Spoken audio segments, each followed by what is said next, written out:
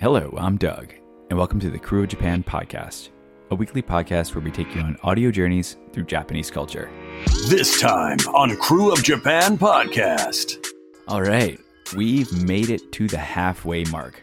Okay, almost, if this would have been episode 10. But unfortunately, I ran out of a little bit of editing time before my trip to Japan. In fact, I'm recording this on the night before I'm flying out of New Orleans with nothing packed yet. Whoops. But anyway, if you couldn't tell by the title, we don't have a full episode here at the moment, but don't flip the episode off just yet. While yes, this is an announcement of our mid-season break while I'm out of the country for a couple weeks, this episode is also a big-time preview of what's to come when things kick off again on June 23rd at noon Central. See, that's not that far away. Anyway, while the first half of the season was releasing weekly, Jennifer and I have been plugging away on additional guest interviews for upcoming episodes. We even have Maddie rejoining us for another episode in the back half of the season. So without further ado, let's take a quick sneak peek at everything coming up. Right out of the gates, the crew is coming out hot with our biggest guest yet, as Konishiki Yasukichi, 3-time grand champion in sumo, gives us a sneak peek behind the curtain into the life of a professional sumo wrestler. The top division, which is judo, you get 15 matches. You just have to win majority of the 15 matches, and it works up and down to the fifth level and same thing. So once you get in the sixth level or the top level, that's where all the big boys are. To become an Ozeki, you have to be a Sekiwake, which is a junior champion. When you're in the Sekiwake division, junior champion division, you have to have 3 tournaments, at least win 11 or more matches. You get promoted to Ozeki, which is very hard because you have to be consistent for 3 tournaments. You win at least 11 or more per tournament out of 15. So, and then the next level is once you make it as an Ozeki to become a Yokozuna, the best way to become Yokozuna is win back-to-back. And the only problem with being in Yokozuna, once you become Yokozuna and once you start losing, you have to kind of retire. Shinichi Mine of Tabi Eats returns to have a craving-inducing conversation about all things ramen. The reason why I got into ramen so much, first of all, I didn't like ramen. I wasn't into it. And, I thought it was very high in calories and, it would make fat and unhealthy. But Satoshi loves ramen. My partner Satoshi, he loves it. That's probably his favorite food. He can eat ramen every day and he's happy. And he decided to take me to a ramen shop, and it was miso ramen in Hokkaido. And I was like, oh no, miso ramen, the one that tastes like miso soup, I don't know. But, he took me there, he goes, just try it. We went to this place called Sumire, which is quite popular for miso ramen. And it changed my life. Like really, it's like, what? Miso ramen can be this good and have so much depth and flavor, and wow, that was like the best thing I've had like in that whole entire year. And ever since then, it kind of opened my eyes to the world of ramen and how much variety there is. And the same thing with shio ramen. At first, shio ramen was my least favorite because it's just salt. But when I went to Hakodate, where they specialize in shio ramen, the salt they use is special. For some reason, they taste different depending on the shop you go to. And something as simple as salt-flavored broth can have so much depth and complexity. I was blown away again. Being an Artist in Japan, featuring Rachel of Travel Bug Art. I've thought a lot about why did I end up painting landscapes after I disliked them? And I think I was so moved by what I was seeing in Kyoto and in Japan and just kind of the affection that I felt for the place that I was living and experiencing that I wanted a way to keep it forever in a way that I felt that taking photos wasn't quite doing for me. And when I make a painting working from life, which is what I do, all of my work is done on site and it is done from live observation. I'm creating a kind of connection with my subject that stays with me and will stay with me for the rest of my life. And whenever I pick up and flip through my sketchbooks, I feel myself back in that moment or looking back at that place. And so I'm hoping that, wherever life takes me, I'm going to be able to look back at my sketchbooks and feel like I'm back in these places that, have made such an impact on me. Maddie rejoins the crew as we sit down with returning guest Chris Nelge of TDR Explored to talk about themed cafes in Japan. if there's like a popular anime or video game or some sort of like franchise, there'll be a lot of like different themed cafes. And the cafes are usually pretty standard in terms of like their food offerings, you know, but they will rotate out with the different franchises. Like we'll see things from popular animes. Like right now I saw there's a Chainsaw Man pop-up themed cafe. There's a Disney cafe in Harajuku that continuously rotates every few months with a different theme. I think right now they're doing like a retro Kisaten theme, but with Disney. Like Kisaten's the traditional Japanese coffee houses. And then we have like the more permanent cafes, like the Pokemon Cafe, the Kirby Cafe, the Final Fantasy Cafe. Like these are like ones that are permanent and they just, you know, change out their menu. And it's kind of widely known, you don't really go to these for the high quality food. Like the food's kind of, it's fine. It ranges from that to, oh, this is not great at all, but at least it's cute. So that's pretty much it in a nutshell. It's mainly for like pictures and getting exclusive merchandise, which we know Japan loves to do, and kind of, you know, supporting your favorite franchises, favorite brands, you know. Jen and I explore the do's and don'ts of omiyage culture. I think I bought so much pralines, which for those of you who don't know what that is, it's pretty much just like brown sugar that's cooked and you have like pecans in it. It's just giant solidified sugar. It's literally just sugar. Sugar with some pecans in it. That's it. Like basically a cookie form. It's not really a cookie. It's not even a cookie though, because it has no dough. I know, but it looks like a cookie, sorta. Sort of. It's kind of like fudge. I think I would say it's closer to fudge than cookies. Yeah, I'll give you that. Not the same texture, but kind of like the same. Yeah. I gotcha. Yeah, good comparison. If you're listening from another place that is in New Orleans and don't know what pralines are, Praline, just look it up. You'll see. They're really good, but not really a hit.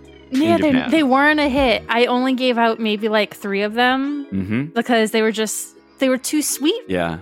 And that was something that I've heard. And I did that the first, I think it was either Jet, my first year. I brought that in. I went to like a praline shop down in the French Quarter or something to buy like one of the big boxes of souvenir ones. Mm-hmm. And of course overpaid because it's the French Quarter. But, you know, I bought that and then I brought it to work. And then I saw some people taking it, but then they take it. I saw them kind of like open it, take a bite, and then it would just sit on their desk the rest of the afternoon until I left. And then magically they were gone the next day. I don't know where they went. I know. Probably in a tissue, and then home, and then into the burnable garbage. Author and 7th Dan Kyoshi of Kendo, Alexander Bennett, sits down with the crew to explore the martial art of Kendo and its roots.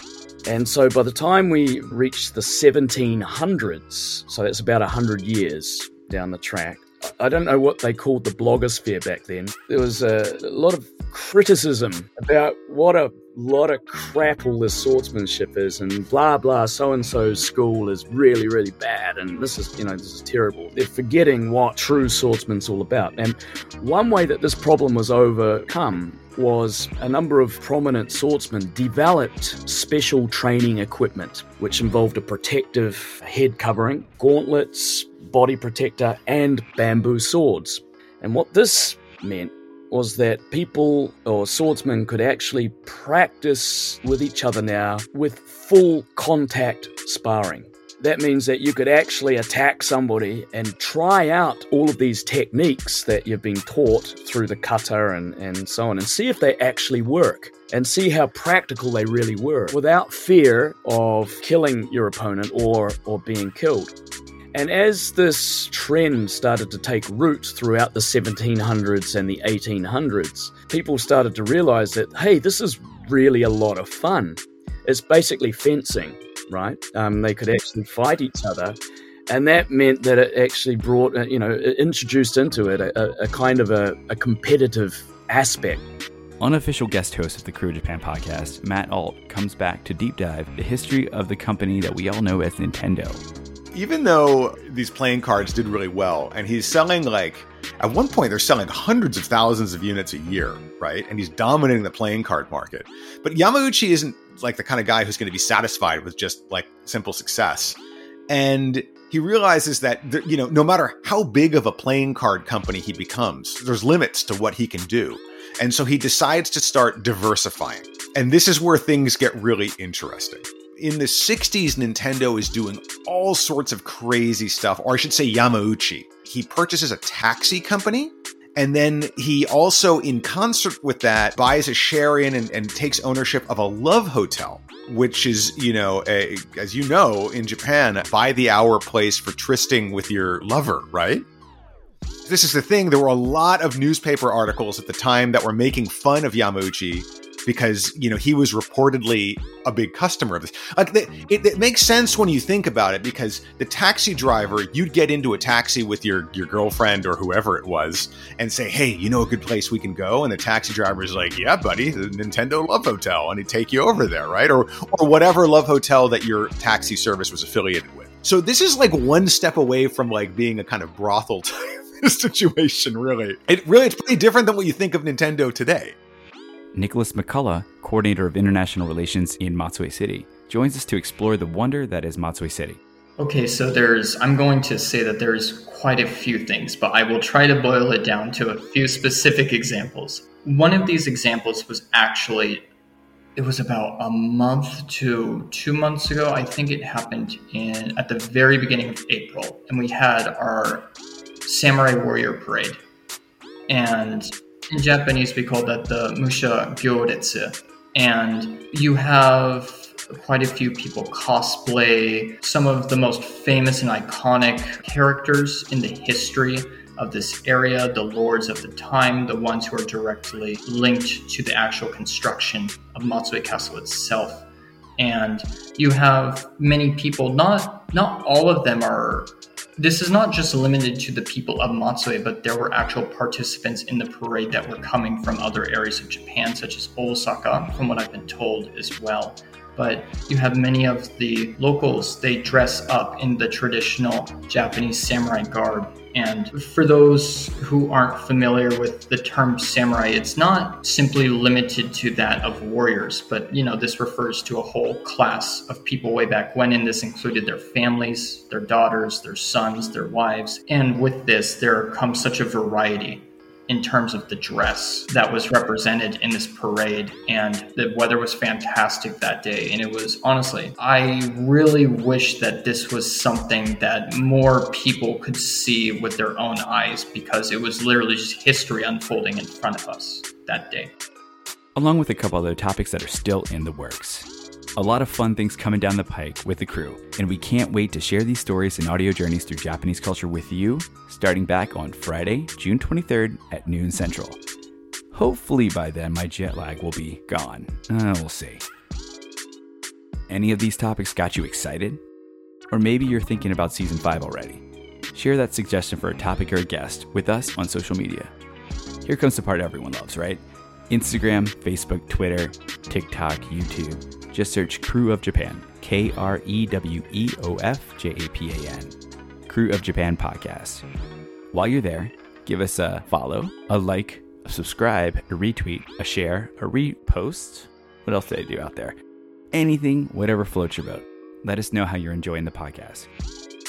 Or perhaps you prefer to provide your feedback in a more private setting. Send us an email at crewofjapanpodcast@gmail.com. KREWOFJAPANPODCAST@gmail.com. Speaking of feedback, if you're enjoying this first half of the season, this preview episode, or looking forward to the next upcoming 10 episodes, or 11, oh my god, I can't even keep track. Please feel free to leave us a 5-star review or rating on your favorite podcast streaming app. These reviews and ratings really do help others interested in Japan find the podcast, and any and all support is greatly appreciated. But that's it for today. Until next time, which is June 23rd. See you then.